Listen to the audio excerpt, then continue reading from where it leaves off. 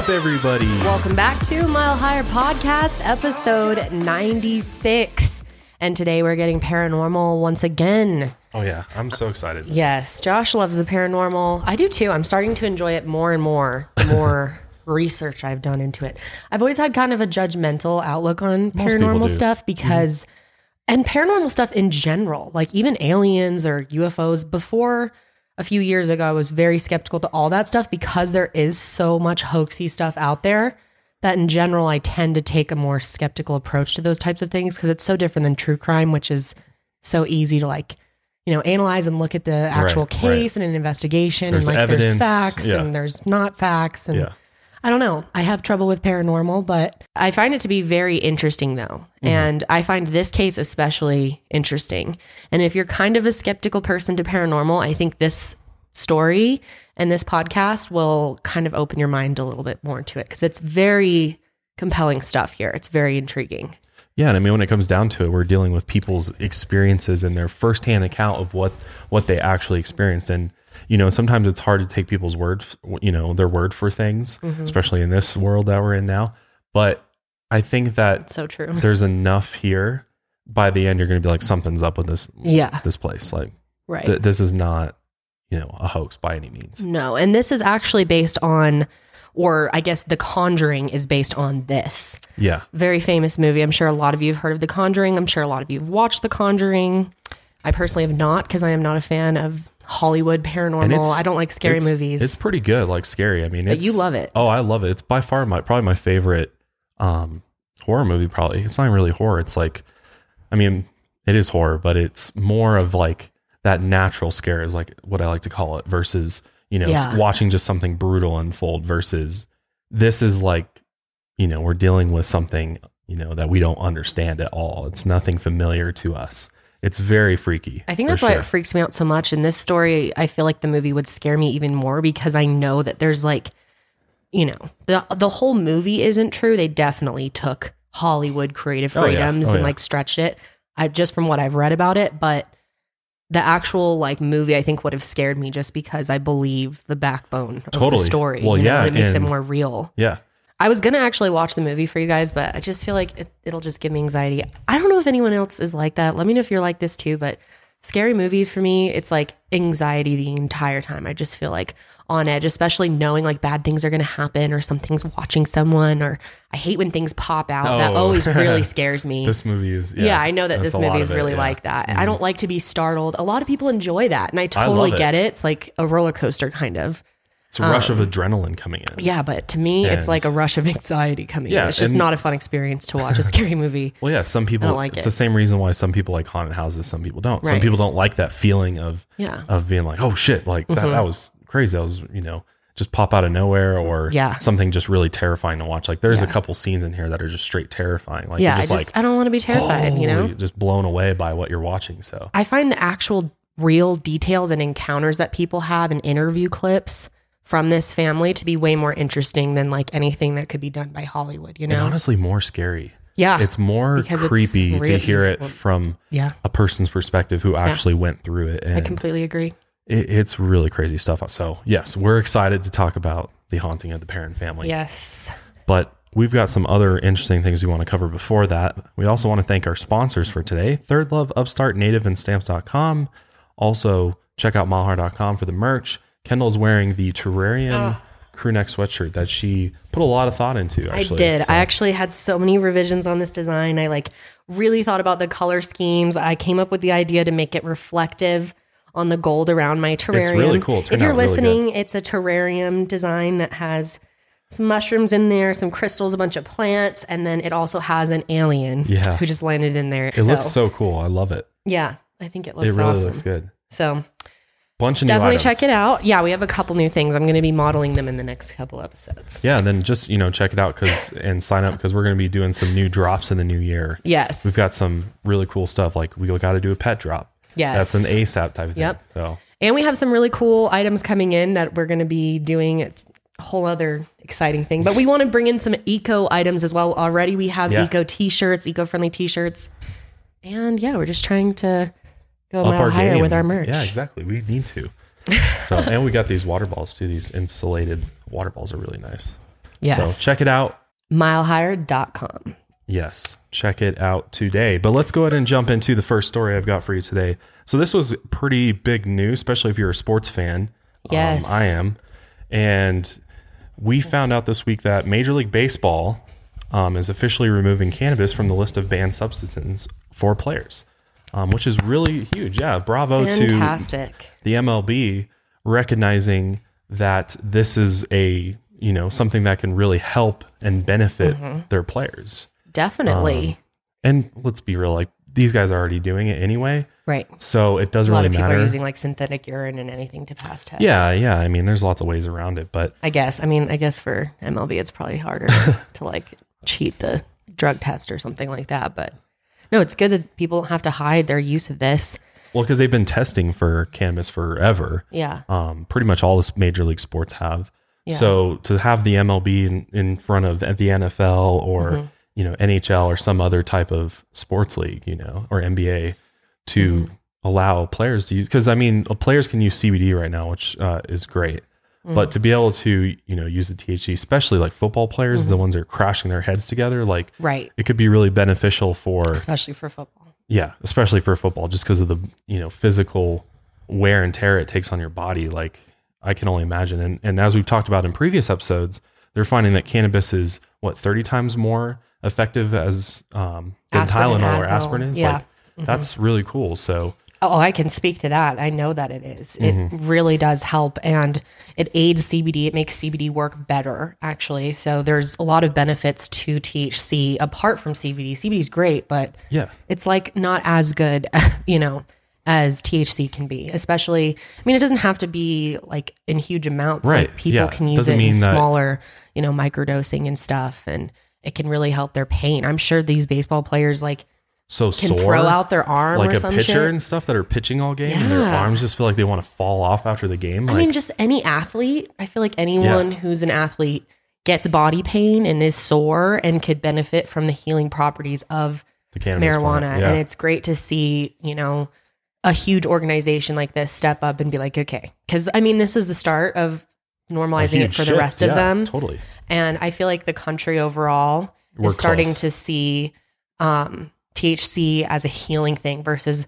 a drug, label. I mean, it's just ridiculous that it's considered a Schedule I thing now. It's literally a medicine. Yeah. Like that's what it is. Yeah. At its core, it's a medicine. And why shouldn't you allow players to use a natural plant medicine for their ailments? Like seriously. Versus getting addicted to painkillers or something like that. Exactly. And part of the reason why that the MLB did this and I think really stepped up is because there was a baseball player that died earlier this year from an opioid overdose. So it's something that's really rocked the sports community just as a whole over the past year. So I think they were like, you know what, we're going to start testing for those and we're going to let cannabis be something that's permitted. So that's really cool. Really cool to see that. But the next story I've got for you is also very interesting. This is a archaeological discovery that was made in Indonesia, where they have discovered the earliest artwork that depicts a story. So this means literally cave art that so hard to see. From what they look at, it is hard to see, especially off of the cave wall. They took a picture and removed it. But if you have a really good look at the image that it's on the wall, it clearly shows what they're saying are supernatural people hunting wild animals. And it's in this red pigment. It almost looks like blood. That's what I thought it was at first. It was like artwork in blood, but it's some type of red pigment from something. Probably those beetles. It's like the best natural red pigment and tons of old. It's like what Starbucks was using in their drinks. Do you remember this? Yeah. A few years ago, in the pink frappuccino, whatever, the strawberry thing. Yeah, that was, and then like a bunch of vegan people were really upset because it was actually beetles and they weren't disclosing it, but it's a pigment. I do remember that. And a bunch of ancient cultures used that pigment. Yeah. That's probably what it is. It's like a very deep blood red. Yeah. So they used this pigment and drew these images of animals as far back as 44,000 years ago is what they're dating this right now. 44,000 years ago, there was some level of human that did a little art piece on the wall in this cave with this pigment. I don't really see anything supernatural though. This to me looks like some animals chasing each other. They're saying this is a human-like creature throwing a spear at this clearly looking pig-looking thing. Okay, so aren't they just like depicting hunting? Yeah, exactly. They don't know, like you can't tell what type of animal or being this is from the picture. Looks like but it's clearly a picture hog of something. to me, like a warthog or something. Yeah, that's what they're saying. It doesn't, that everybody's interpreting in a different way. I don't see it.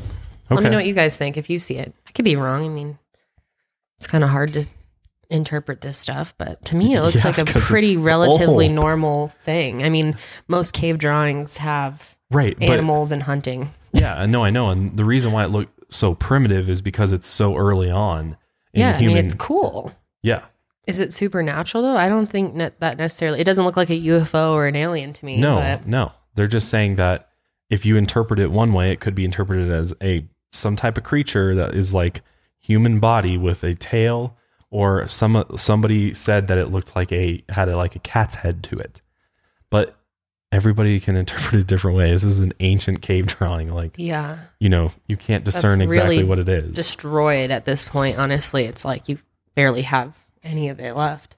It's like 50% of it. But the fact that we found this at all and we dated it to that far back is pretty cool. No, I love seeing that for sure.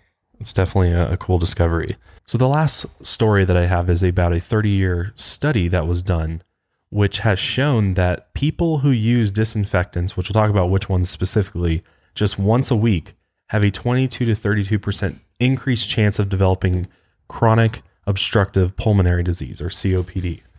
So this is, pretty much all of us use disinfectants, right? I mean, you got to clean your, kitchen or your house or whatever. But the type of disinfectants is the key. I guess you're right. We don't use bad disinfectant because it's bleach is the main thing. Can't we tell just by smelling the shit? Yeah, it's so horrible when you try to clean your bathroom. Have you ever done that?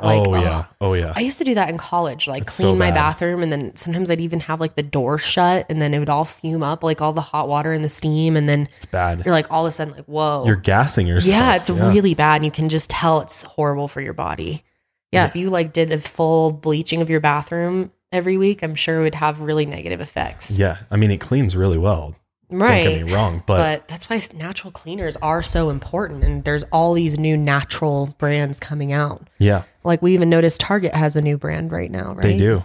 We saw it last time we were there. Yep. They have a whole line of 100% plant-based cleaning products and cruelty-free. Literally everything you need. Yeah. It's becoming easier to get that kind of stuff. And especially seeing studies like this really shows you how important it is to, sometimes they're a little more expensive, but it's so much better. Oh yeah. Well, there's no non-toxic, right? There's nothing in there that can actually hurt you potentially from using the product versus bleach, Windex or anything with an ammonia is also really bad for your lungs and stuff.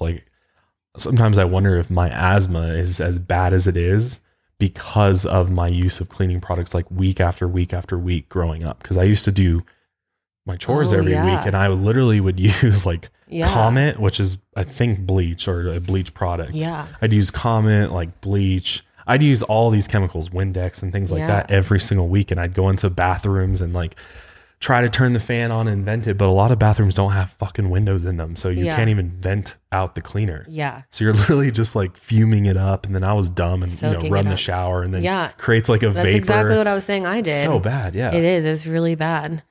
So it's good. I wanted to share this because I think it's important to be informed about, especially things about your health, because the companies really don't do a good job at telling you how this could affect your health down the road. No, because they don't care about your health.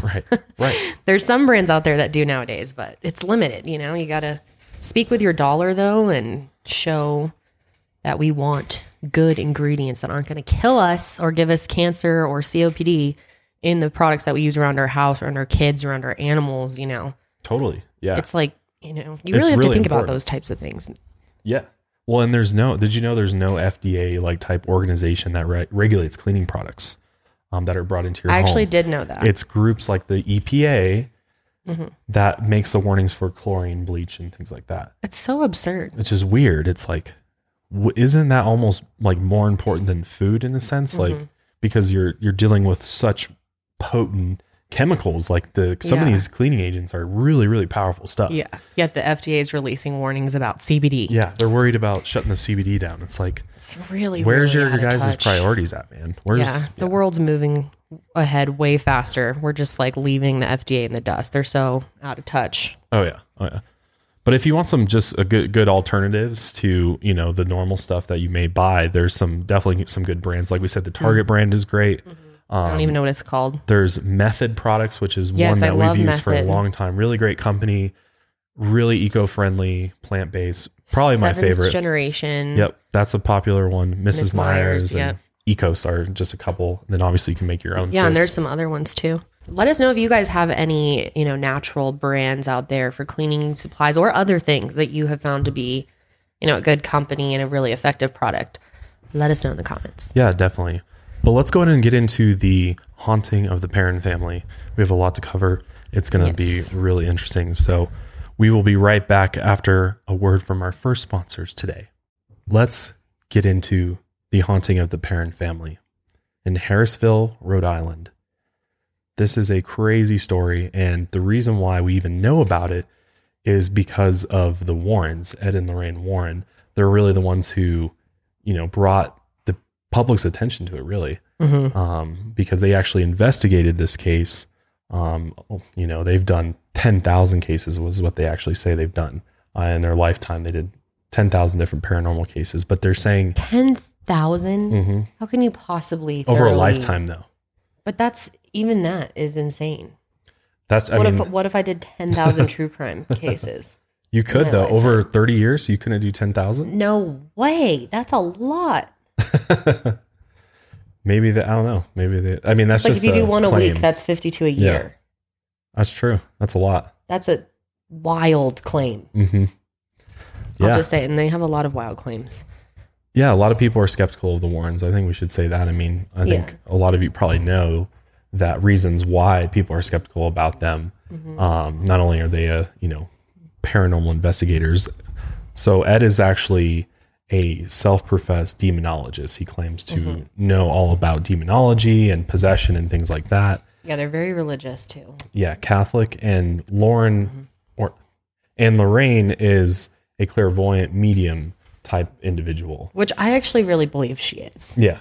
I get genuine vibes about that from her. Well, when they've made a lot of money off this stuff, is all I'll say. Yeah. So it's hard. Right, because The Conjuring. The whole Conjuring universe and that all being in Hollywood now is thanks to the Warrens. The Warrens literally connected with New Line Cinema to create the Conjuring movie. So they made a boatload. That's been a super, super successful. Their Conjuring 3 is about to come out, I think. So, is it? Yeah, and they keep doing movies on Warren cases. So do they make up the story to because it's not like the same story goes into the second movie? No, right. So after it's the different first movie, it's just made up. It's another Warren case. It's actually called Enfield Poltergeist, and that's what Conjuring 2 is about, I believe. Okay. And it's another Warren case. So literally all of these movies, and a lot of people probably don't even realize this, that go and watch these movies, that they're based on true events in some extent that have been investigated and reported by the Warrens, who are both neither alive anymore, but they have been the pioneers in paranormal investigation. They're very, very famous, especially in the New England area. That's actually where they created the New England Society for Psychic Research. Well, so much paranormal activity happens in New England. Yes. It's just such an old area, So much has gone on there. Yeah. So much sketchy. Makes sense. Shit. A lot of violence has happened there. There's been a lot of just change and crazy events that have happened on the East Coast because it's, where people have been the longest. So it makes sense. Not saying that there isn't shit all over the country, but makes sense why the New England's such a hot spot, it seems like, for paranormal activity. So the Perron family consists of Roger Perron, his wife Carolyn, and their 5 children: Andrea, Nancy, Christine, Cindy, and April. Look how perfect they all look. I wonder if they were going to church or something that day. Their little hats and their little scarf. Stockings and little shoes. They're wearing gloves, I think. Yeah, they're wearing little gloves. Yeah. Very fancy family. All girls. Yes. 5 girls. 5 girls. I just wanted to correct myself real quick. Sorry, that the 10,000 claim was a little overshot there. It's actually 4,000 that happens over that time. So just wanted to clarify that. But okay, well that makes more sense. 4,000. Yeah, exactly. Okay. So 4,000 cases over a lifetime. Even that though, it's still a lot. That's a lot of paranormal activity to investigate for sure. Yeah, like how thorough can you possibly be? Well, yeah, and you got to think that like not every single case was, some type of haunting or anything like that. It could be any form of paranormal. It could be, the simplest thing to the most crazy and complex thing like in this story. All right, so let's get into talking about the Perron family a little bit more and what led them to this house and how this all started in their lives. Yes. So they were currently living in Providence, Rhode Island in the city, and they decided they wanted to move to the country, kind of. It's a small town. No, it's a teeny town. And they moved to Harrisville, where they purchased their dream home in winter of 1970. This looks so similar to the house that my parents had me in. Yeah, it does. Really similar. Have you ever seen the picture? I have. This almost looks exactly like it. I was like tripping when I was first looking at it. Like we had a picture of it hanging up in our house growing up. So I've like used to seeing it, even though I only lived there for like a year, but it's a classic colonial style home. My parents lived in Massachusetts, so classic colonial farmhouse type situation. And they lived in a small town too. Yeah. There's a lot of those types of properties out in the country up there for sure. So they bought it in the winter of 1970 and they didn't actually move into it until January of 1971 because it was like the holidays and Christmas and all that. So her mom didn't want to move. The mom didn't want to move because Christmas time, especially back then, it was like a big deal. Right. Especially them with their little fancy outfits. And 5 girls. Imagine how fancy their Christmas outfits were. Yeah. How seriously they took the holidays. Oh, I'm sure. Because when you have 5 girls, I mean, that's a lot to prepare for, like Christmas wise. So and the mom was such a badass. She was taking care of these 5 girls a lot on her own because her father was busy a lot of the time working and stuff. So the mom really had to take care of all of them. What's crazy though is they moved in during a snowstorm. Can you imagine that? Like a blizzard. Yeah. It was really, really bad. They didn't want to delay it anymore though because they'd already waited and they bought the house. So it's like time to move in. Point? Yeah. What are we waiting for? Yeah. So they decided to just go ahead and move in anyway. So the house that they bought is called the Old Arnold Estate and it has 200 acres. That's a lot of land. 200 acres? That's insane. So it's literally a farmhouse on just loads and loads of land. Tons of land. It was actually one of the original plantations in the area, which was actually surveyed by colonist John Smith in 1680. That's how old this thing is. This house... And again, it didn't look like this in 1680. Right. Probably been. It started as like a little 4-square house and they built off of it because literally generation after generation of family lived in this house. I believe it's 8 generations of family lived in this house. And it's interesting. If you listen to our last episode, we talked about consciousness and how maybe objects could have consciousness because they're made out of wood. Like for example, in house, a lot of objects are... made out of natural things. Yeah. And, is it possible for that, materials to absorb spirits, to absorb energy, to absorb what the people bring into the house, what the people experience in the house? It's a really great point. And does it become part of the consciousness of the house in a way? Yeah, that's a really great point. I think there's a possibility for sure because you hit the nail on the head. Literally, like there's so much wood in the frame and stone probably and all sorts of especially older houses are more naturally built. Right, exactly. So it definitely could have some form of consciousness and might be might be able to absorb spirits or spirits might be able to cling to it easier if it's more natural made. I don't know. It's a really interesting thought for sure. So they moved in to this house on Round Top Road in Harrisville, Rhode Island. It was a 14 room. I've seen other reports say it was 10 room, but it was big. It was like a big old house. Tons of rooms in it. As most of those colonial, they had like a room for like everything, the parlor, the dining room, the, all these other little rooms, closets and, things for people. Super compartmentalized. Now the design styles for houses, all the new builds are like so open concept and flowing and less spaced off areas. But back then they wanted everything like so separated. Like this is in purpose rooms. Yeah, exactly. That is the you sewing go here room for this, and you go here for right, that. Yeah. right. Each room had like a job. If you had money it. back then, yeah, of course. totally. Yeah, a lot of people lived in like one room cabins and things like that. So, but this was a home that was built in 1736. This is before like the Revolutionary War, which is crazy how old that is. That is so old. You'd think about all of the possible energy that could be absorbed from all the people that had lived there in that time. That's such a huge amount of time. Which makes a lot of sense for why older homes are more likely to be haunted than How often do you hear about a story like, oh yeah, we got a new build and then as soon as we moved in, it was haunted? Like, right. Yeah. That is, I'm sure our YouTuber has done that shit. Probably fake, but yeah. Anybody that's like, come on, like if your house is like 3 years old and like two people live in it, like the chances of it being haunted are probably slim, you know? Yeah. So yeah, I mean, a house that's been around for hundreds of years, we're talking about, there's a good possibility a lot of souls have gone through that. Let's just put it that way. Like it's definitely had a lot of energies, a lot of, I think is the right different word things. To use. Yeah. A lot of things happening in there. So they were really ecstatic about this house. They were like, we got this beautiful farmhouse. It's on beautiful gorgeous. land. I'm sure beautiful it was, land. Yeah. It looks really nice. Really lush, green, tons of room for, 5 girls to roam around and play. And what's interesting though, is like, you think in like a 10 to 14 room house, everybody would have their own bedroom, right? Yeah. But I mean, and again, it's probably because they're young, but they like shared rooms. Nancy and Christine shared a room. Cindy and April, another one. And Andrea had a room all to herself. Is Andrea the oldest? Yes, she was the oldest of the girls. So I think it was more of an age thing. Like you don't want to put like a 5-year-old in their own room, probably. I don't know.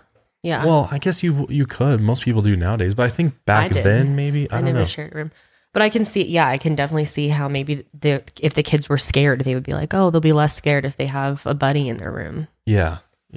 Especially, it is a big house. It is. Or they could have just been using all the other rooms for different random things, like you said, the parlor room and the sewing room and this and that. Yeah. Well, or maybe they only had like 4 bedrooms or something because that just was like the max number of bedrooms a house would have. Yeah. Because back then, I don't think houses like that have like, bathrooms in the bedrooms and things like that. It's a very traditional, old school design. Yeah. So, yeah, I don't know. It's kind of interesting that they didn't share, or they didn't have their own, all of them didn't have their own room. So, but they were super excited to move in, and they, the girls were super excited to just climb all over the trees and all the stone walls that were around it. And they had no idea moving in that this place was haunted at all. But as soon as they started moving stuff into the house, that changed very quickly. Literally, what? She said 5 minutes. It was being so in there. quick. Yeah. As soon as they started going in, they were moving boxes into the house, actually. And Andrea recalls getting a box from her father from the truck or whatever and bringing it into the house. And to come into the house is like a really long stretch. You have to walk across the entire thing, which was like 100+ feet. And she walked past the dining room and she saw a man standing in the corner, oddly dressed, she said. So clearly in like some maybe colonial attire, maybe or something. a little out of place. Yeah, a little, apparition type thing. And she remembers like greeting it, being like, oh, it was just because the other owner was moving out, remember, like at the same time as moving in, so which weird. is bizarre. Yeah, or maybe they were there to like help with it. I don't know. Who knows? People were weird back then. But yeah, I think she thought it was just like his friend, Right.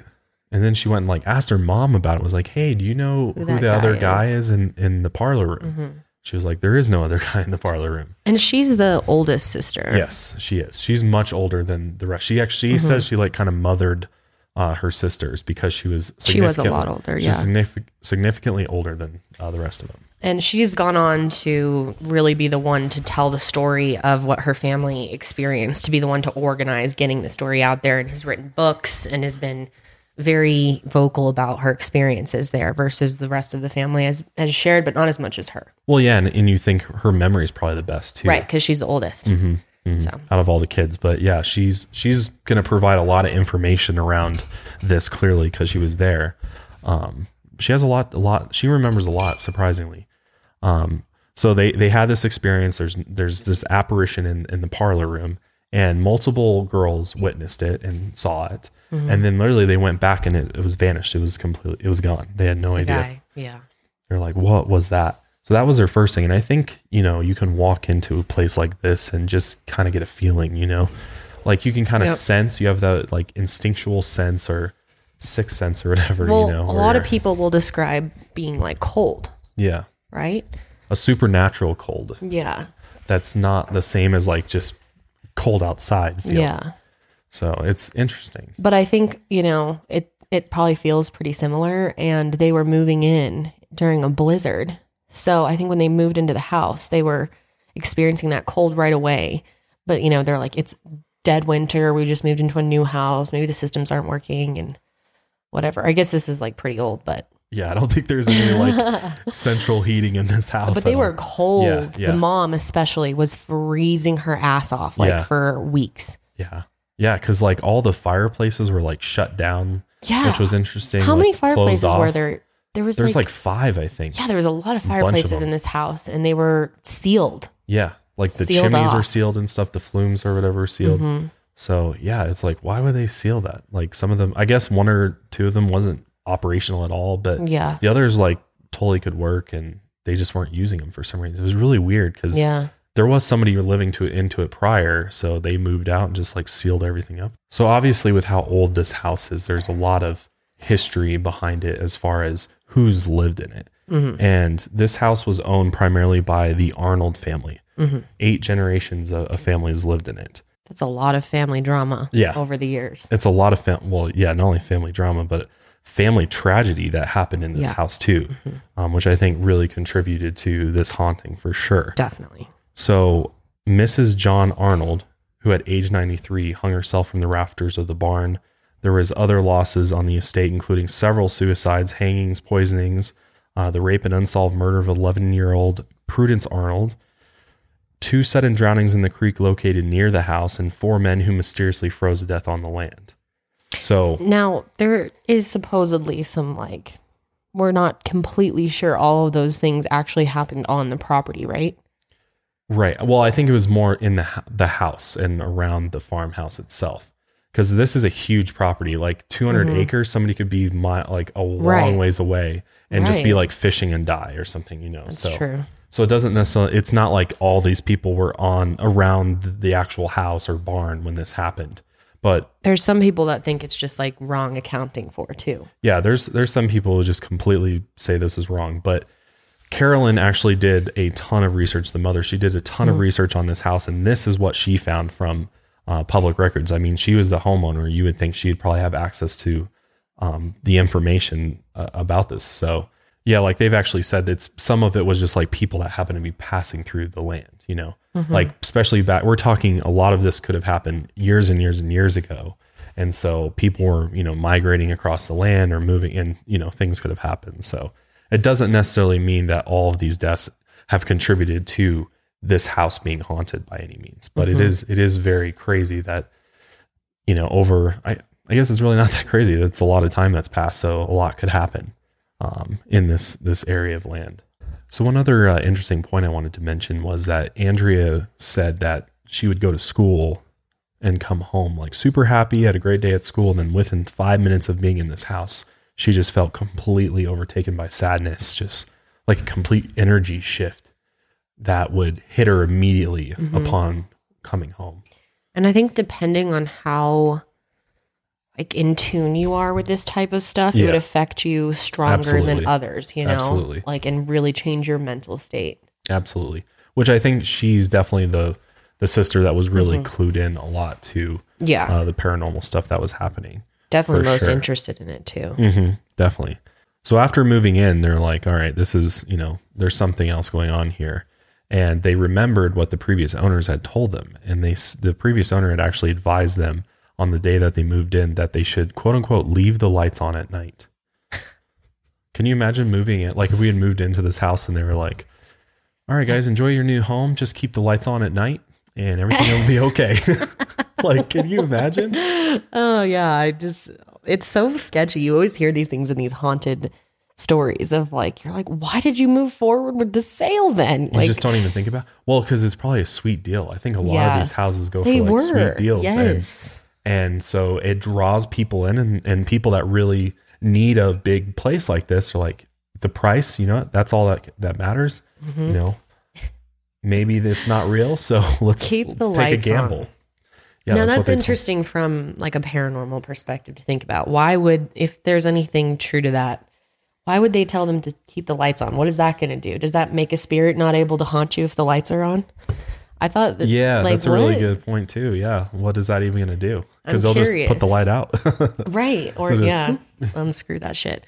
But Just for real, flickering. if like, I guess if you're really into paranormal stuff and Or maybe it was just like a joke almost like, like keep the lights on. oh my God, that's Because I've had some crazy ass experiences with them off. I'll tell you that. How about just like enjoy your family memories? Bye. Why would you say this? It's so weird. Well, I think the darkness does especially for malevolent spirits, like the darkness is really where they thrive. It might be an actual active, thing. like they're most active that way. So if you're, well, it seems like that. Like it happens at night most often in these paranormal stories. Most of the activity is happening at night. I know it can happen during the day too, but if any of you know, is it more common? Do they like thrive in the dark? I believe they do. I believe especially evil spirits are trying to, they're going to work in a different way from, a spirit that might just be trying to communicate with you in a positive way. Yeah, that makes sense. And I think it's also how they manifest too. It all comes back to how a spirit manifests. That's and a true. lot of times they manifest as apparitions that can only be seen at night.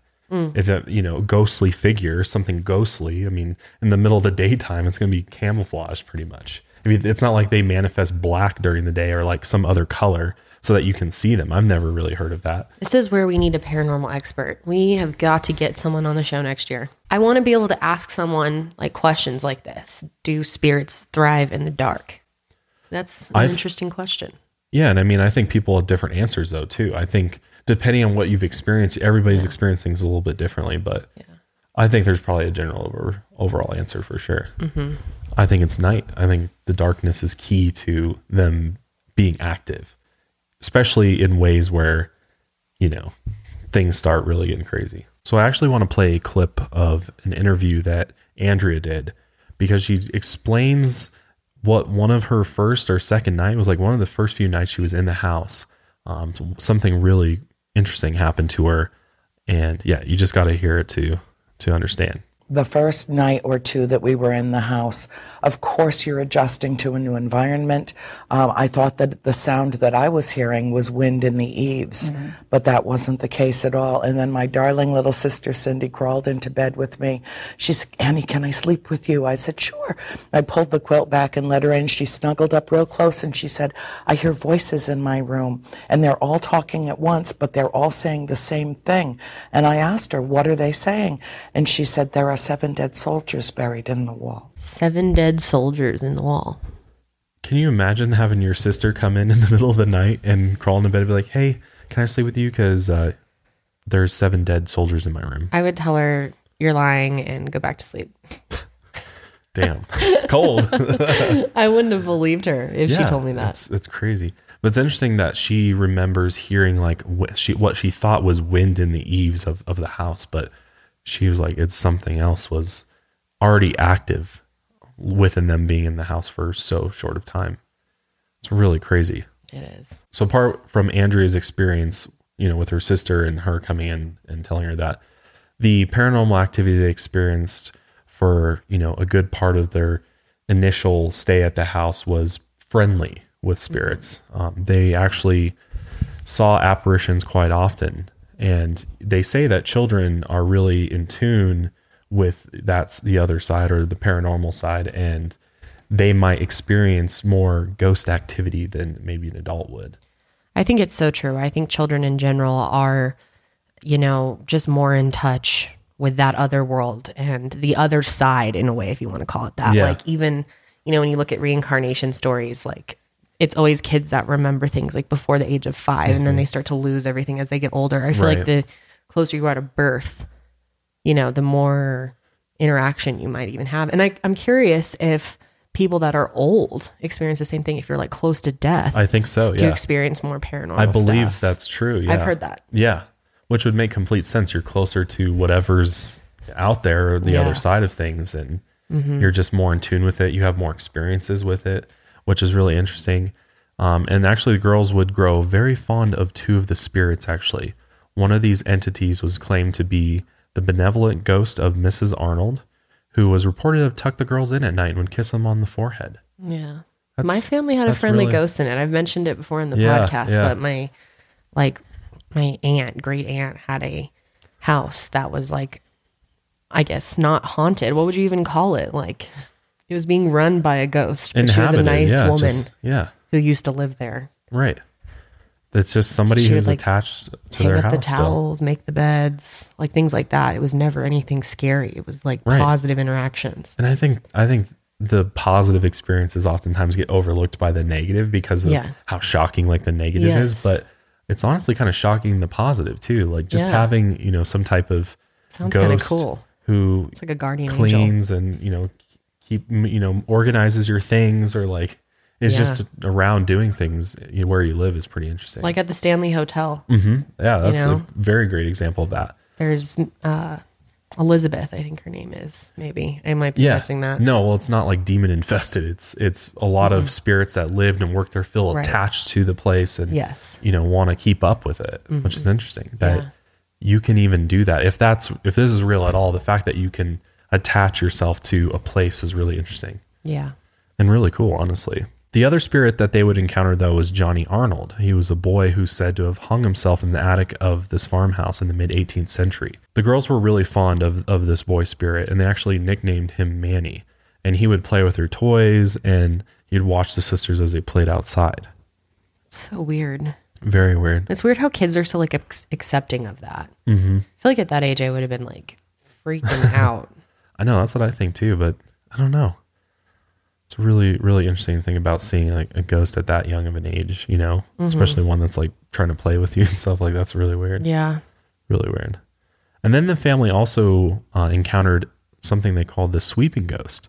And this spirit's presence would be heard from a distance of the sound of a broom brooming against the floor. And whenever they'd go and see like who's brooming, or whenever they'd go and see who's sweeping, they would just find the broom leaning against the wall with like a little neat pile of dirt next to it. So it just, some That's type convenient. of spirit would just like sweep up the kitchen for you.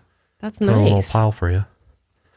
But over time, they had all these positive experiences and they encountered all these positive entities in the home. They also started feeling some really negative energy in the home as well. And this is where things just get straight frightening. Because it gets wild. But before we get into some of the darker aspects of this haunting, we'd like to thank our last sponsors for today. So the longer the Perron family lived in this farmhouse, the more experiences they had with darker forces. The family had actually alleged that most mornings at 5:15 a.m., spirits who smelled of rotting flesh would visit the family. Can you imagine waking up and smelling like... I don't even know what rotting flesh smells like, but I can only imagine it's enough to wake you up, I'm sure. Oh, I'm sure it's disgusting.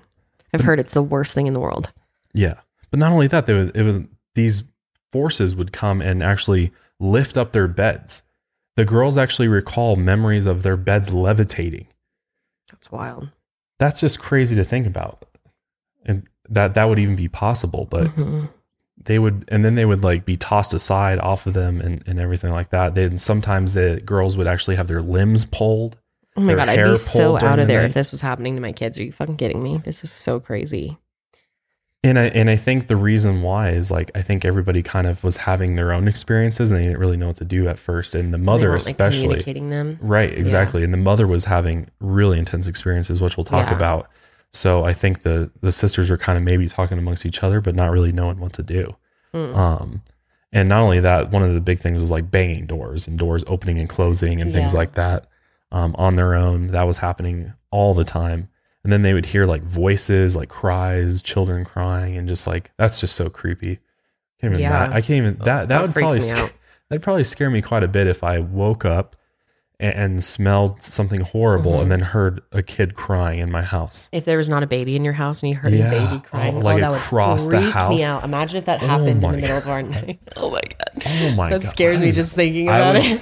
I would probably just like freak out, jump out of bed. There's no doubt we would move the fuck out of a house that was like this. You and I, we'd be like, oh my God, we'd be on it immediately. We'd be like, call a real estate agent. I'll live anywhere but here. It's so scary. But I mean, to their credit, this was a big move. It was an expensive house. Put all their money into it. Yeah. Yeah. It was and also this was a period of time when I think it was the Nixon administration was when they lived there. And so the economy was not doing so well. And it was really tough to like sell. Who's going to come buy a 200-acre farm? Right.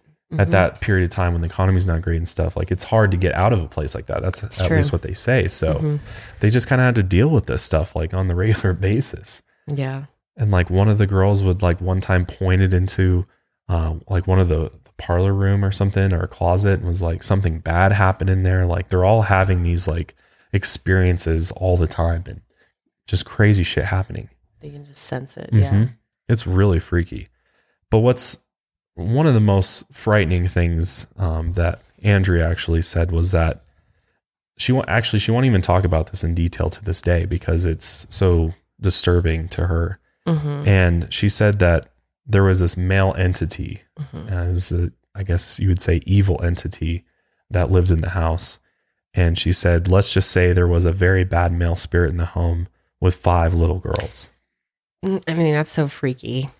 And of course she doesn't want to talk about it. I mean, to her, it's like trauma. I mean, it's like it could be as if it really happened. Oh my God. Oh, I know. I literally just got chills down my spine thinking about that for a second because I'm just like, that's so creepy. That's so disturbing to think that spirits can do physical harm to you is what it seems like. Maybe. I mean, it hasn't been proven by any means, but no. But there's a lot of people that have experienced, I'm just saying there's a lot of people that report feeling touched, feeling physical touch from these spirits. We've talked about like ghost sex before. Yeah, exactly. That's an actual thing. It is a thing.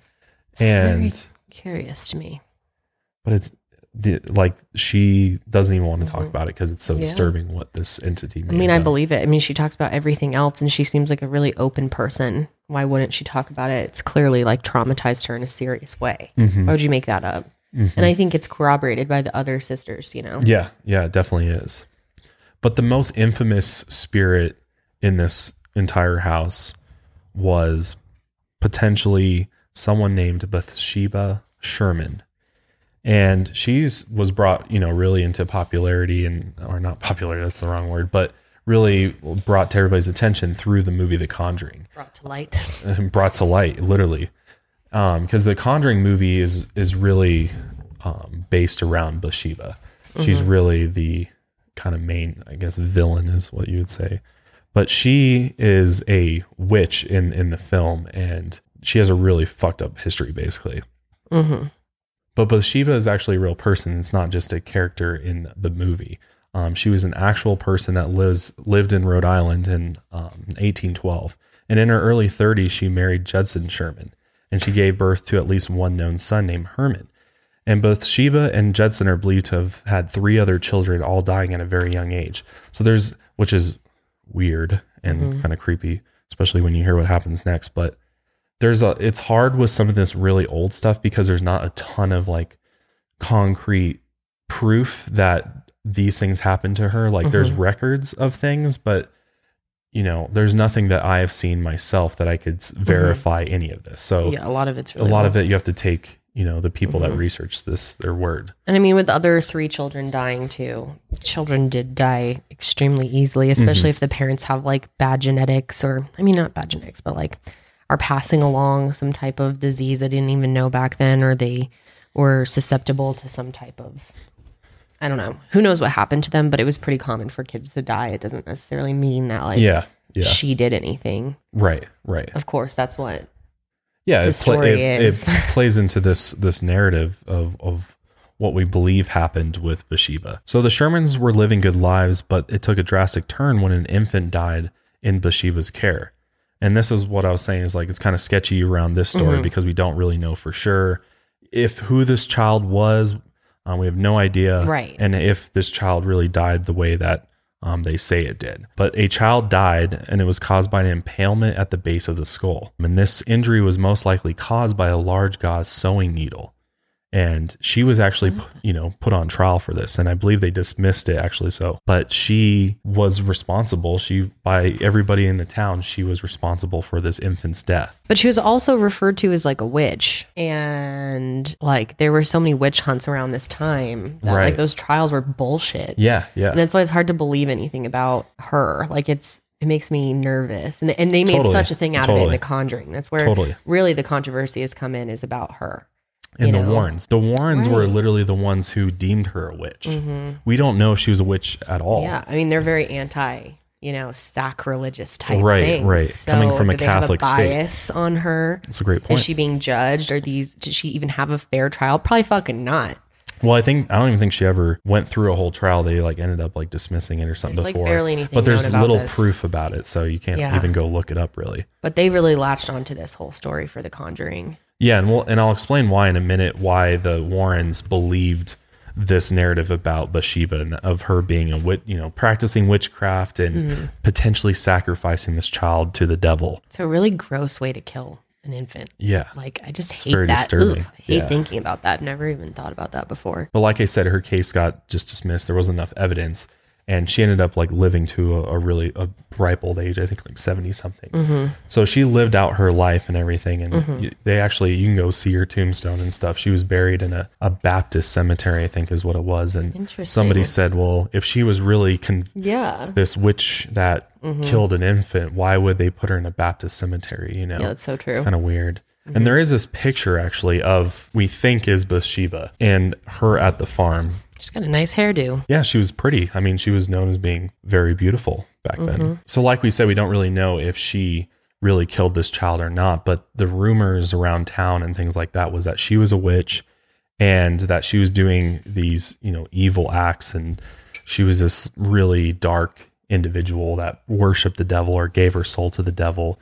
And the way that the story goes is that she made a deal with the devil, and after she eventually committed suicide by hanging, which is probably not true, she, her body turned to stone was kind of the way that it goes. And because she made a pact with the devil and everything. So I don't know. It's interesting. Again, there's no evidence to back any of that up, but that was really put forward by the Warrens when they got involved with this. But nevertheless, this evil spirit known as Bathsheba was very real to the Perron family. And Andrea Perron has suggested that basically she carried this pain of this child and everything throughout her life. And by the time that she died, she was just, this completely bitter person that was just full of rage. And what she did in this life carried over into the next, and just wanted everybody else to suffer like she suffered, I guess, for the rest of her life. And so they believe that she was responsible for doing a lot of the haunting activity in the house, like moving the children's toys around, making things disappear. But the most interesting thing about Bathsheba is they think that she was infatuated and really interested in the father, Roger. Mm-hmm. And also in turn hated the mother because she was with the father and she wanted to be the only mistress of the house. Right. Yeah. And this is really interesting. Yeah. So really the father only experienced positivity with Bathsheba. I guess when it comes to that. And of course he wasn't having the creepy guy that the girls were dealing with. So I don't know how far his paranormal experiences went. It seemed like the women in the house definitely were dealing with the most. Yeah. But he got, pretty much attention from this spirit and was caressed and touched in a sensual way. Yeah. Which is really weird. And into him. Mm-hmm. But the mom Carolyn, got tormented by Bathsheba, man. Oh my gosh. Really bad. Scary stuff. It just completely took a toll on her. And there's one particular event that happened that really kind of correlates Bathsheba with Carolyn and how that connection was made. And it was when she felt a sharp prick in the back of her leg.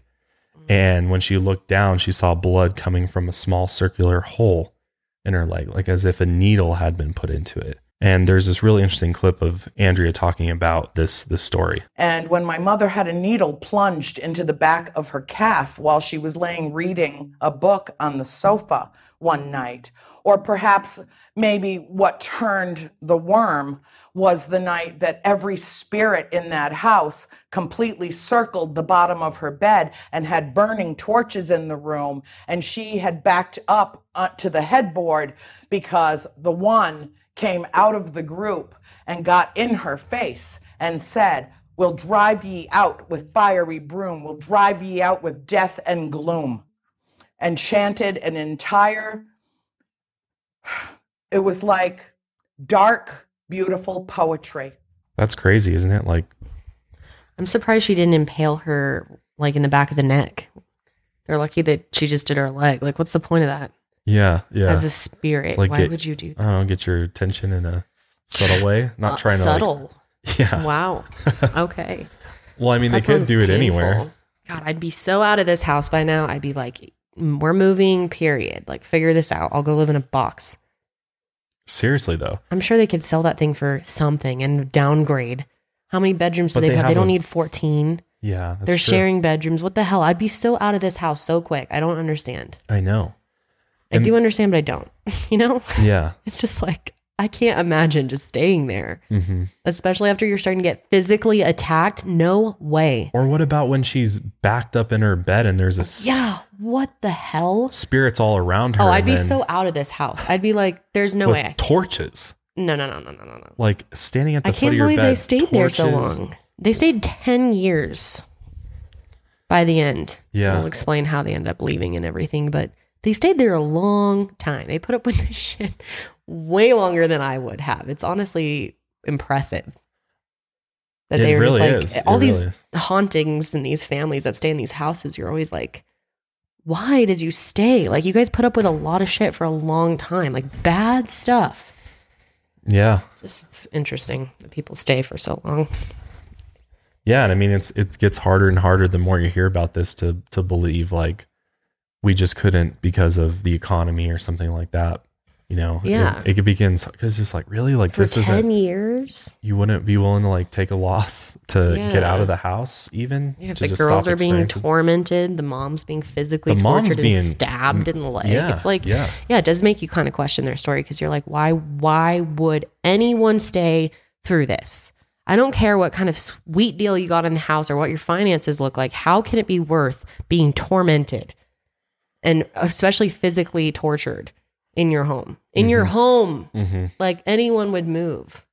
That's what You my thing think- is with you these think paranormal stories that, every though. time. I'm like, why did you guys stay so long? I think it's harder than you're realizing for a lot of people to move. No, I know, but like this isn't a poor family. This family has a 14 Right, but bedroom it's old, house it's on old. 200 acres. But still, they've got to have some money in that. I think she answered this question because she's like, No, I this know, is the she most did. common question I get is like, why would you guys endure this and not move out? Well, she said 5 months in, they started thinking about wanting to move out. But at 5 months in, the economy had already crashed. Yeah. But she doesn't explain why they stayed for an additional, for 10 years. The economy wasn't crashed for 10 years. Like this was 71 they moved in. Mm-hmm. So like, I don't know, just, oh my gosh. That's a lot of shit to put up with. To like, it just, I don't get why you would stay. I'm not downing it. And I really think, I don't know, I get pretty good vibes from Andrea. Like, Yeah, I don't think she's making everything up. I'm just very curious about why anyone would choose to stay in a house where they're being stabbed in the leg by a little thing and Well, surrounded by Yeah. pitchforks and people saying, we're going to drive you out like at night. Like, who is just like, all right, I'll stay. Well, I think This is fine. yeah, I think what? the argument could be they aren't saying that this is happening every day. So if you think about over the course of 10 years, the actual amount of activity may or may not have been a daily occurrence where you're completely freaked out. You also think like once you experience something, the second time it's not as bad. And I think you kind of get used to it. And I think they kind of built a resistance to it in a way over time. And I think and another thing that is true is they got spiritual about it too.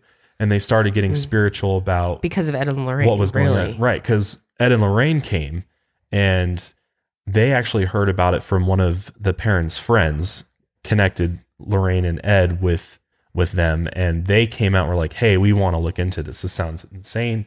Let's investigate it ourselves. And it was actually Lorraine Warren who actually made the connection of Bathsheba and Carolyn because of the needle like wound in the back. She's like, she's like there in her background. She has the infant with the needle. Could be the same entity. And we know for a fact that Bathsheba lived there, and I believe Lorraine said she was a witch and practiced witchcraft. So that would make sense why that she would tie the two together. And I think, they came in and did a 1.5 year long investigation there. Which consisted of a lot of experiences that they had in the house. I think longer than that, actually. Was it longer than that? Unless they just came in at the very end. They were there for 10 years, so. It was like 1.5 years. I don't know exactly where that 1.5 years lies in the 10 years. I think they were in it for a while before the they were busy with their other 4,000 cases they have done, right? Yeah, exactly. They had to get to it at some point. But they came and they offered help, and a lot of people have attested that Ed and Lorraine Warren have helped them and helped, get rid of evil entities or demons that are infesting their homes, or people even possessions. Like, there's a lot of skeptical people that think that they're just in it for, the money and to sell a story, and they weren't really there because they cared, or that, they were really actually doing anything at all. Well, the family wasn't super into them, right? They ended up deciding eventually they came to them with a big deal and a bunch of money. Well, I think they were definitely kind of skeptical of them for sure. Because I think everybody naturally is just a little skeptical of paranormal investigators because you just don't really know. It's not, especially if you have a scientific based mind, it can be hard. It's not like you can go get a degree in this. It's like anyone can claim that they understand something, and you don't really have any proof or way of measuring their knowledge or intelligence or background, or if they're clairvoyant even, or how can you believe completely, but I think the family overall just didn't have that great of an experience with them, because they said that it actually working with them made things worse in the house. Yeah, so they weren't really religious or Catholic for sure, and Ed and Lorraine Warren are Catholic, and they have priests that do exorcisms and things like that. So after the Warrens conducted their investigation or whatever, they determined that the house was infected essentially with demons. Is what they determined. That these evil entities were demonic forces, and that the family was in trouble or in danger of being possessed by Bathsheba. But does something have to be demonic in order to be a dark force or a dark energy? Yeah. Well, and that's even what Andrea has said is I'm still not sure what a demon is. Yeah. Because none of us know exactly what a demon is just a human word that we've attached to a potential, a mythological creature in a sense. We could have it completely wrong. You'd be completely wrong. And demon is really attached to the church. That's something that the church created, demonology, and because demons go back to Satan and the devil and hell and all of that. God's got his angels and Satan's got his demons, that's kind of how it is. So if you're religious, and especially Catholic, then that's something you really do believe in, and you believe that humans can be possessed by these demonic forces. That's what I believed for a long time. I believed that demons could possess you. I was terrified of that. So scared of demons when we first got together. Oh my God. Yeah, I was. I'm surprised you got over it, because you haven't had any issues with that in the last couple of years. It took a while. It took, It's like a while. It took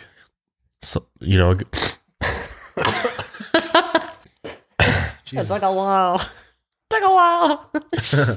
It took a while to get over this fear of demonic forces. Well, when you're taught as a kid that it's real, obviously. Yeah, I was taught that hell is a real thing at age 5. I believe that there is a heaven and a hell, and there might be. There's a bunch of demons running around, and that demons were everywhere, and that's scary. Could tempt me. They could be in my room at night. It's freaky. So yeah, the Warrens deemed the house to be infested with demons, and normally what they would do is an exorcism, but because the family wasn't Catholic, they weren't able to do that, because in order to do an exorcism, you have to get permission from higher people in the church in order to do that. So they wouldn't grant them that blessing, right? And you have to have a priest come in and everything like that. So instead of doing an exorcism, which is such an interesting topic and something I'd love to dive into sometime, because there is video of people being exorcised or whatever, and you're like, whoa, what the fuck is going on? I'm so skeptical about like that pulling spirits or demons out of people. That's really bizarre. And it's really hard to believe if you don't believe that demons are real, or you don't believe in evil spirits or anything like that. Which I Could do. somebody be possessed by another I think it's possible. evil entity? I think it's possible. I'm just saying I'm skeptical about the majority of the content that's out there regarding that. Right. So the Warrens decide, instead of doing a exorcism, they're going to attempt a seance with Carolyn in the cellar of the basement, which sounds like a great idea. Not at all. Go downstairs in the dark in the cellar and with the woman that they're pissed at. Yeah, with Carolyn, and try to call forth whatever this evil entity is. And you got to hear this experience. This is just crazy. There was a seance that happened when the Warrens were in the house with you. What happened during that seance? It was far more intense than anything that they could have portrayed on film. It did not happen in the cellar. It happened in the dining room. And I knew from that moment, I was never one to believe in demons. I knew evil existed, but, and I still don't know exactly what a demon is. But I will tell you that they brought a priest and a medium with them to the house, a full technical crew that were trying to film this event. And they inadvertently opened a door that they could not close. The medium invited the spirits in, and with them came something which attacked my mother. If she was possessed, it was for a brief period of time, but I saw it all with my own eyes. And what I know is that whatever attacked her was not of this world. It spoke through her in a language that does not exist on this planet, and it levitated her in the chair that she was in, and within a split second, when it was done, curling her body into a ball you would have expected to hear bones breaking. It threw her into the adjacent parlor about 20 feet away in literally a split second. You saw this. How old were you? 15. 15 years old. Documented in the Warren files as well. There were several people who saw this all happen. What happened in the house after that night? Did things get worse? Whatever was allowed in that night subdued the spirits. They were very, very quiet for a long time afterwards, several months, and my mother kept wasting away. You saw the photograph of her in front of the fireplace. I mean, she was just so frail. My mother moved in there as, a model material woman, just strikingly beautiful, and she just literally wasted away. She lost so much weight. She changed inexorably in ways that were shocking. And then one night she came out into the parlor, and the dining room had been shut down for the night, but she heard voices, and she turned, and she saw an entire family having dinner in the dining room at a table that was not our own. A woman was cooking in front of a fireplace that had been sealed shut for more than 100 years. She told her children to go take their seats on the benches at the table, and two men were sitting on the other side. She was there and they were here, and one of them looked into the parlor and made eye contact with my mother, and then nudged the man beside him and pointed her out, and she was the ghost.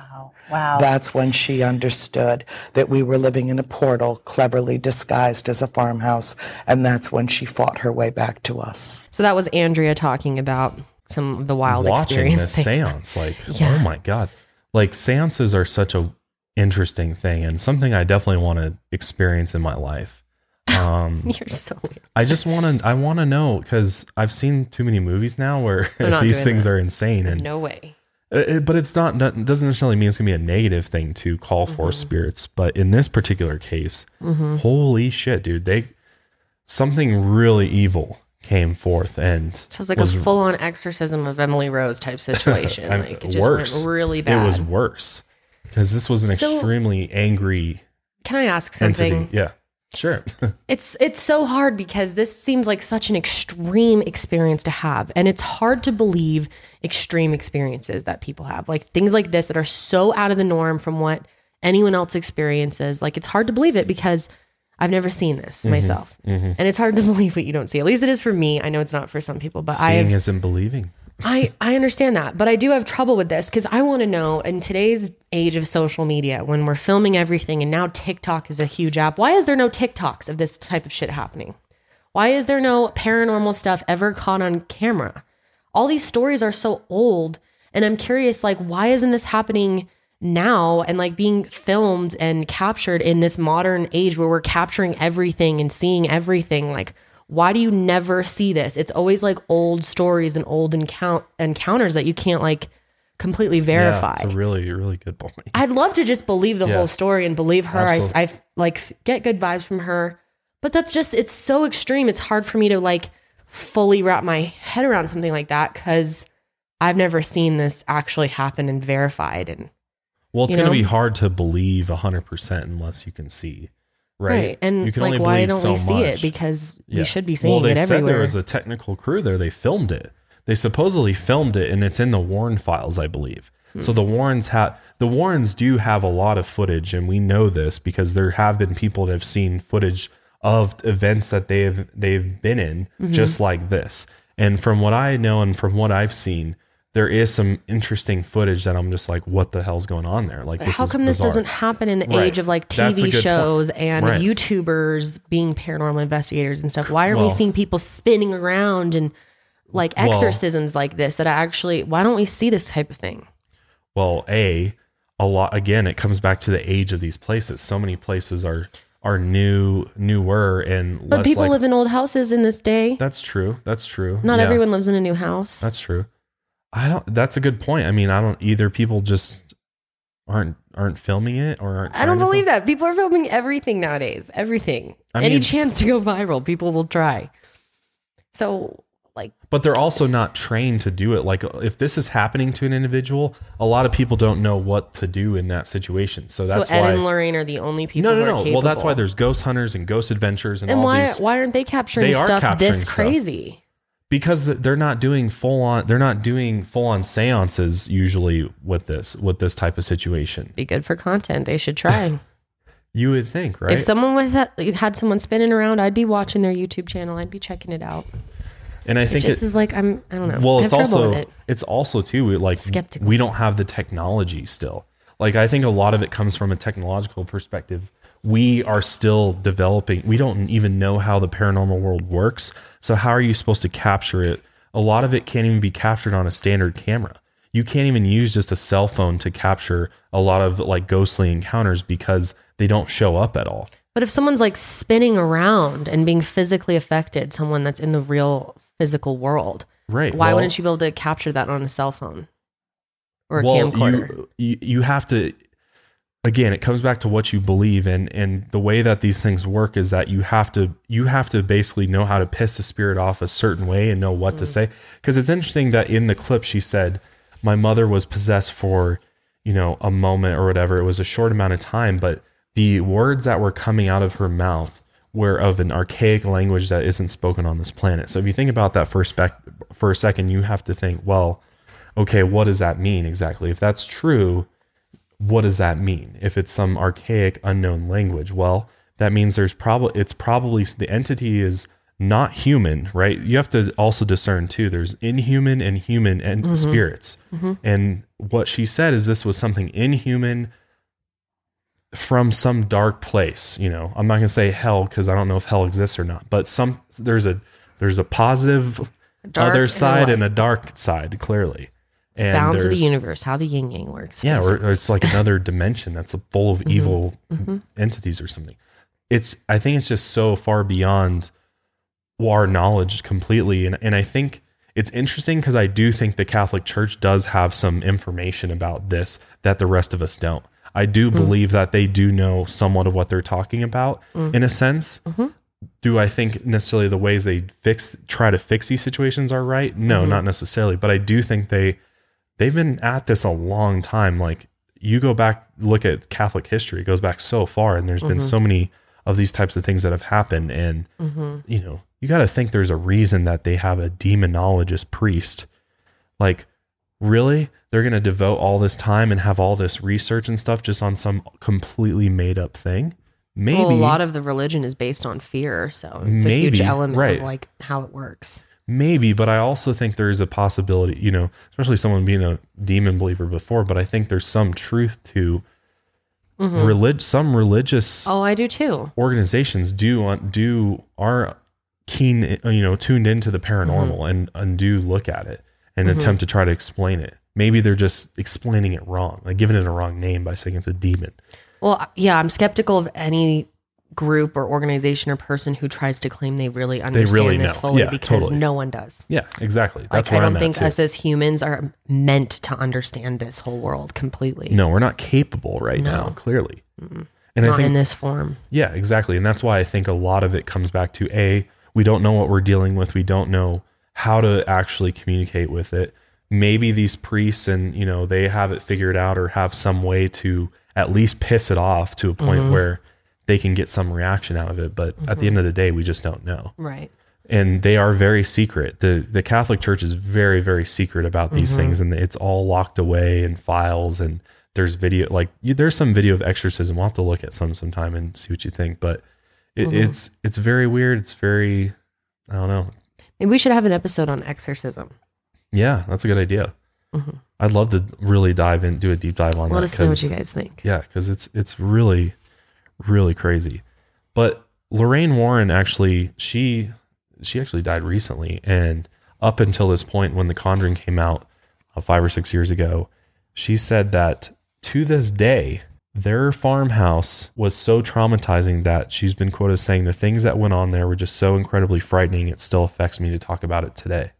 I can imagine. I mean, how scary it would be. She said it was like their most insane case, like just craziest, scariest situation ever. And like you had mentioned earlier, the Perron family believes that the Warrens did not solve anything that day, but instead made it worse and pissed something off in that house. Yeah.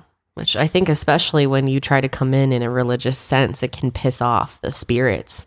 Right. And that's what's so interesting. Maybe it annoys them that you think you have a way to understand them or have a way to beat them. And they're like, who the fuck are you? You can't beat us with your holy water and your whatever they do. Yeah, it's really interesting because there is a lot of totally inflamed it. There's a lot of paranormal investigators that take the Ed and Lorraine Warren approach to things and kind of take the more religious side of explanation for it. But I'm interested if there's any paranormal investigators looking at it from a very you can't really look at it from a scientific perspective, but you could look at it from more of a neutral, non-religious perspective of just energies and forces. Because like I said in our consciousness episode, that I believe that dark and light have to coexist for there to be life at all and reality at all. So there is clearly this dark, evil side of things. Evil does exist. You believe evil exists? Of course. Do you think that we could ever be in a world where evil doesn't exist? No, I don't. Some people think it's possible that you can, and I'm just like, I don't think it can. I think that's how karma works. Good karma wouldn't exist without bad karma. Exactly. Just creates a balance. Yeah, exactly. Without it, there's no balance. It's just one thing. So I don't know. It's really interesting. But this last clip I wanted to show you is just of Carolyn, the mother, who really took the brunt of this paranormal torture. And they did not like her. No, it was not a good experience at all. That's why I'm just so surprised she stayed there for so long, because what she went through was so brutal. I know. And especially when you hear her talk about how she is now, years later after living through this experience. It's really crazy. Still affects her. Yep. Reflecting about it after it was over, I didn't feel that spirits were really capable of doing physical harm to you. But I was wrong about that. There was real danger there. Yeah, I believe her. You believe her? I believe her. You can tell there's real fear in her voice. Oh, yeah. I believe this experience happened. In the way that they described it? I don't know. The seance with Ed and Lorraine, the details of that are the only thing I'm maybe. I don't know. It was 30 years ago when it happened for Andrea from when she wrote the book. So people have said how can you remember that far and everything? And she says, well, but I don't know. That's the part I'm a little skeptical with. Yeah. Which is understandable. Over the most extreme details I tend to be skeptical of. I believe that the truth is somewhere in the story. Yeah, yeah. But do I believe every single detail? I don't know. I feel like it makes it healthy harder. To have skepticism. It is. And I think it makes it harder to know that Ed and Lorraine Warren went in there investigated this and then went to the Hollywood essentially and sold the story to Hollywood. And now it's turned into a multi-million-dollar franchise. All these movies have Annabelle, the Conjuring series. All these Warren cases are just perfect for horror movies. It's like it's really convenient. So it's hard to say, well, okay, it's loosely based off of these true events of their cases that they investigated, but it's also like they did benefit financially a lot off of doing this. And it's like when you're dealing with LA and Hollywood producers and stuff, they always want the most extreme thing. They want like a story and a scary element, like a witch is a perfect element to add to the story to like really play that up and make that the Hollywood story. You see the picture of Bathsheba in the movie? Yeah, it's like the freakiest part of it, which who even knows if she's actually a spirit in that house? We don't know for sure. No. The poking on the leg is pretty much the only thing that like points to her. To Bathsheba. And that was the other interesting thing that I wanted to mention was that Andrea said they aren't even totally sure if the spirit that was, the most evil one in the house was even Bathsheba at all. Because they also reported this spirit that the way that they described how she looked was like this really old woman, and she had like stick arms and like a beehive head, a really creepy, nasty looking, a really nasty looking individual. Why are old women so creepy in like when they're ghosts and stuff? I know. Like it's like characters that are old and it's like freaky looking. Well, and then they said, but so are children. True. Like ghostly children and stuff. Yeah, that's scary too. Well, in the movie, the boy spirit is like, I believe in there, if I remember right. But yeah. Is he scary in the movie? Yeah. Of course. There's played that up. Yeah, there was no good spirits in it. So it's like back to my point, when you're trying to sell to Hollywood, obviously you want like a bunch of really exciting things and the most intriguing parts. And there definitely could have been exaggerating going on. That's really what I'm saying. I don't think the whole thing was made up by any means. Right. So after they secured a movie deal and book deal and everything, they actually went to the Perron family and asked them if they wanted, to get a cut of it and stuff. And apparently they said no. They were like, absolutely not. They don't want to be involved with that at all. Yeah, they seemed irritated with it a little bit. Yeah. Like, I don't think they're being fully transparent about how they really feel about the Warrens just because so many people are fans of them. But... well, it doesn't really seem like they helped them that much either. No, and then they didn't want to work with them. It's not like they had a great relationship with them. And why wouldn't they want to make a bunch of money? I think it really speaks to Andrea and her telling of the story. And she has all these books. Like, I believe what she says a lot more. Yeah. And she did write a bunch of books and talk to, I want to read them at some point because I'm sure it's super interesting. Because they said that there's a ton of stuff that we don't even know yet that is only in the books and things they haven't even said, period. Yeah. And real stories in the books, apparently. And that the movie even was like a toned down version of what happened, which is crazy to think about because The Conjuring is such a wild movie. Well, I think a lot of the stuff in The Conjuring too is like so overstretched. Somewhat, but I think a lot of it is pretty dead on. Like, at least according to Lorraine, she was a consultant on the film. And she was there a year and a half in the house and what she experienced. What I'm saying is I'm skeptical of them selling because, like, at the end of the day, they had to get that deal done. Yeah. That might come with, okay, this is part of the story. This is part of the story. This is part of the story. Like, well, in the film, they do an exorcism and not a seance. Yeah. There's a lot of things they do in the film that didn't happen in real life for sure. So yeah, I think you got to have a healthy bit of skepticism for sure. But after the Perron family finally moved out a decade later, a woman named Norma Sutcliffe moved in to their home. And she actually eventually became friends with the Perron family. And she said that she had a host of different paranormal experiences while living in the old farmhouse, from wall shaking to orb sightings to doors closing. Nothing like as insane as the Perrons, but the fact that they did have paranormal experiences in the home is I don't know. I think it's kind of proof that it seems like this place is haunted. Yeah, I mean, I fully believe that place is haunted. It makes sense. I don't believe that places can't be haunted. I don't want to give the wrong image with my skepticism. It's the extreme events that happen as a result of the haunting that you're skeptical about. Right. Where people are like, this happened to me. I levitated. The bed levitated. I was thrown around off the bed.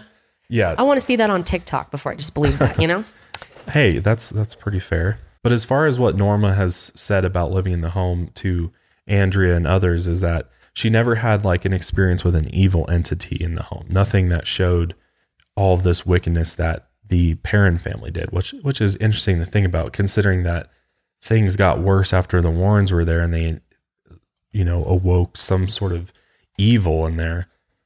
It's very weird that after the family moved out that seemed to kind of go dormant almost, like the evil activity just stopped. And actually, Norma recently sold the Conjuring house in June 2019 to Corey and Jennifer Heinzen. And these new homeowners have actually said that they've already started having some small unexplained phenomena happening in the house after moving in, like doors opening and lights flickering, which I think is probably the most common a house is haunted thing, right? The doors closing and opening on their own, slamming, or lights flickering. Or drawers. Yeah. So then that's very believable. So clearly the house has some unexplained phenomena happening into it. But is it, this evil entity, Bathsheba, the witch, or is it, demons? What is it? What's the extent of it that happens here? So there's obviously a lot more details and experiences that the Perron family had. And if you're interested in knowing more about what happened to them, like we said, Andrea wrote a trilogy of books about the family's experiences from all the different family members' perspectives. And I think they are even working on their own movie as well. Yeah. I don't know if that ever got finished up or not, but there is a trailer for it on YouTube. But it's a really crazy story. It's definitely one of the most frightening and just elaborate paranormal experiences I've ever heard. Well, yeah, I mean, it's over a long period of time, too. 10 years is a lot of time for this family to go through that. And there was a lot of members in their family. Yeah. The fact that all of them had these experiences is really profound. It's really crazy. But yeah, I mean, it's one of those things where will we ever know the complete truth? Will we ever know for sure what happened in their, house? Probably not. I think, this just kind of gets carried on over time, and maybe down the road, another homeowner will have a similar experience. But it's interesting that once they moved out, things kind of settled down a bit. There's still activity happening, but there's not this evil lurking about, which is interesting. Seem to really have a beef with this family, Carolyn particularly. especially, Carolyn, I mean, it's curious. It definitely makes the idea of it being a woman, and especially the fact that the spirit seemed to be lusting after Roger. I mean, it definitely makes you think it's probably a woman spirit that was really like controlling what was going on in that house. Definitely. And it just had this whole experience as a whole had a huge effect on the family, and especially Carolyn completely just broke her down over time. I mean, to endure that for so long is just, I can't even imagine. But crazy. This didn't even stop for them. Like, they finally moved away from the house, and Andrea talked about how she was actually one of the family members that didn't want to move. Like, they were kind of split in half, and some of them wanted to like stay at the house. And I think they kind of felt like really attached to the whole situation because it becomes such a big part of their lives. Totally. And I think you do sort of like get used to it, and you feel like connected to it in a sense. Yeah. And maybe they didn't want to give it up. Maybe they thought this house could be worth something one day. Maybe Ed and Lorraine were already telling them like could be money in this one day. Yeah, totally. But they ended up making the decision to move because Carolyn was just like, I can't be here anymore. It's going to kill me, literally. Yeah, she literally said, if I spend one more winter here or something, I'm not going to make it. And so they moved. And what's crazy is the shit did not stop. If I were Carolyn, I finally moved into a new house after 10 years of this, and then it was still happening in my next house, I'd be so upset. But literally, she was like doing laundry in the basement, and all of a sudden this giant board got pushed on top of her that could not have moved by itself. Well, this is interesting too. Back. She even mentioned this, but when the Conjuring movie came out, Andrea went to the premiere. They were still involved with it to some extent, like they still went to the premiere and stuff. Yeah. But Carolyn was invited and stuff, but she literally like broke her hip mysteriously like right before. Oh. And then also I saw she's older. The actress that plays Lorraine, the actress that plays Lorraine right before the movie premiered, she got like this crazy scratch on her in the middle of the night. And she showed Lorraine Warren because she was consulting on the film, and she's like, look what happened to me. And she's like, the dark entities are trying to scare you and intimidate you and stuff because they're aware that this is being made and stuff, and they're not happy about it. The idea of a spirit scratching you scares me so bad because I truly believe that happened to me. Like, oh, I do too. I have a YouTube video talking about my only paranormal experience. I 100% believe that was something paranormal for sure. And I'm so skeptical. So I know, like, well, there's no other way. no, it was like we ruled out everything. It was so weird. When it I'll never get literally- over that. It had to have been some type of It was a hand. human there was 5 or lines. animal. It I couldn't have didn't been scratch me. you, and it wasn't a cat. Yes, and my nails were really brittle at the time because I had just taken off acrylic nails like the day before. So there was no way I could make these scratches. I had blood. 5 lines. No, 5. Was it dude. 5? Oh, Yes. so it was like a whole hand went down your Yeah, chest. and it couldn't have been a cat. It wasn't Yeah. spaced out like a cat. It was like a hand. And at first I was like, it's got to have been my hand. But it wasn't because my nails, like I tested it. So I scratched myself so hard trying to draw blood everywhere else. And I couldn't because my nails were just like literally paper thin at the time. That's wild. And then I had that crazy experience where I actually saw something. Mm-hmm.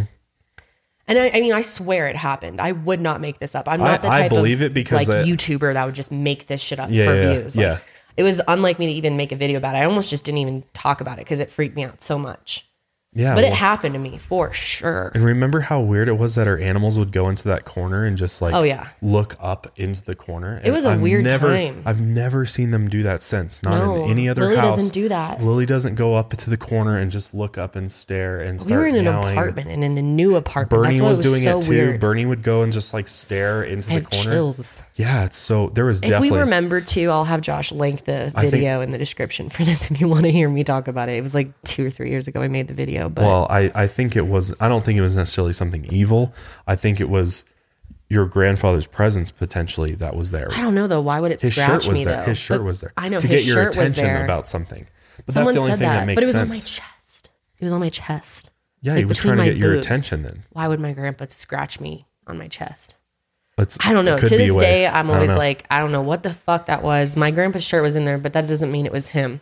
No, that's true. It is an apartment building that's been around for a while, so who knows what's happened in these. The spirit that I apartments. saw, the vision, the whatever I saw was light though. It was like white was and light, bright though. and bluish. To me, that indicates some type of positive spirit. right. It wasn't like a shadow why would they person or scratch something. me? And everyone who commented on that video was like, no, bitch. You got scratched. That means it was a negative spirit, period. There's Mm. no way a positive spirit would scratch you. So I've never known. Though my heart is racing I don't think you now. will ever If know. I think about it too hard, I get really freaked out. Like, I hope I never experience this again. It was so... I hope you have an experience like this in your life, at least one moment, so you can like understand. It is so scary to like see something and be like trying to Yeah, rub your eyes yeah. and it's not going away. Like, oh my God, it was the scariest thing that has ever happened to me. Yeah, It I've still never freaks had me that out happen. talking about it. I hate talking about it. I'm sure it will freak me out if that ever happens to me. I'm like hoping it happens. I'm like, please. Feel how much I'm shaking right now. Oh my God. It just like thinking about it like makes me, especially after hearing stories like this, I'm like, oh my God. I believe even more in it than I did back when it happened. So it's even more scary now thinking about it. Makes sense. It was pretty freaky though. I was definitely low key freaked out about it too. Yeah. Because Because I tried to figure it out. I tried to come up with any other reason of what all that could have been. And especially when our animals were acting Yeah. so bizarre and strange. And that one corner just looked darker than the rest. I feel like that one corner had just like a weird shadow to it that just didn't look right or feel right. Yeah. And it was, it was on your side, wasn't it? It was on your side. Well, it was my side. There's a video of it of him holding the cat up and she's like meowing. Yeah. I'll link it below. That's crazy, man. That's crazy. But then I started using sage and that's what really saved us. Yeah. I started saging because of that whole experience. like open the window. And now I and sage at least like I try to at least every 6 months, if not more. especially when you move into a new place. Yes. It's super important. I've been doing to it do that. pretty often here. Yeah. It's I wild. haven't had any issues since. No. I thought It we wasn't had for some- views, I swear. It didn't get that many views anyway, but it was a real story. I was dead honest in that video. Yeah, it was. I remember it was really crazy. Yeah. But you guys should let us know if you have any like crazy stories or Let anything. us I'd know be what you think curious of the to- paranormal. What do you think of the Perron family's Yeah. haunting? Like crazy, or like are they insane, or could this have happened? And I don't know. There's a lot of cases like this, so Yeah, seems like it could be possible that all this crazy shit did happen to them. I think so. I mean, I definitely think she's a pretty honest person just based on first, listening to her and stuff. So, and again, like on a, if you're going to be skeptical, you'd be like, oh, they just made it all up or whatever. But it's like, why? Why would you make I don't up think all they this? made it all They up. didn't even take the movie deal from the Warrens, as far as we know. No. So they're not making tons Right. and tons No, they of money. take it really seriously. I don't think they're making it all up. I just don't know what is all true and, Yeah. It's hard to discern it for sure. Yeah. But you should let us know what you think about it. But hopefully you enjoyed this episode of the Mile Higher Podcast, this paranormal special. It was fun. You know what I wish? This is random, but it would be really nice if there were like groups that go into paranormal situations that are like unbiased to paranormal stuff, that are like, could be real, it could not. And there's more like debunking going on. Because then I feel like I'd believe it a little more. Yeah, it would help. It would help for sure. But if you enjoyed this episode, be sure to like and subscribe on iTunes and YouTube. We'd really appreciate it. And yeah, we've got so much more planned for the future. We're coming up on our 100th episode, is nearing very quickly. The studio is almost done. Yes. We are getting there. I'm so sick of the green screen. I want my space back. Sitting at this table is like so hard. So we're getting so close. And then we've got guests and so much more coming in the new year. So look forward to that. But yeah, we'll wrap it up there. Stay safe And stay woke. We'll see you guys next time.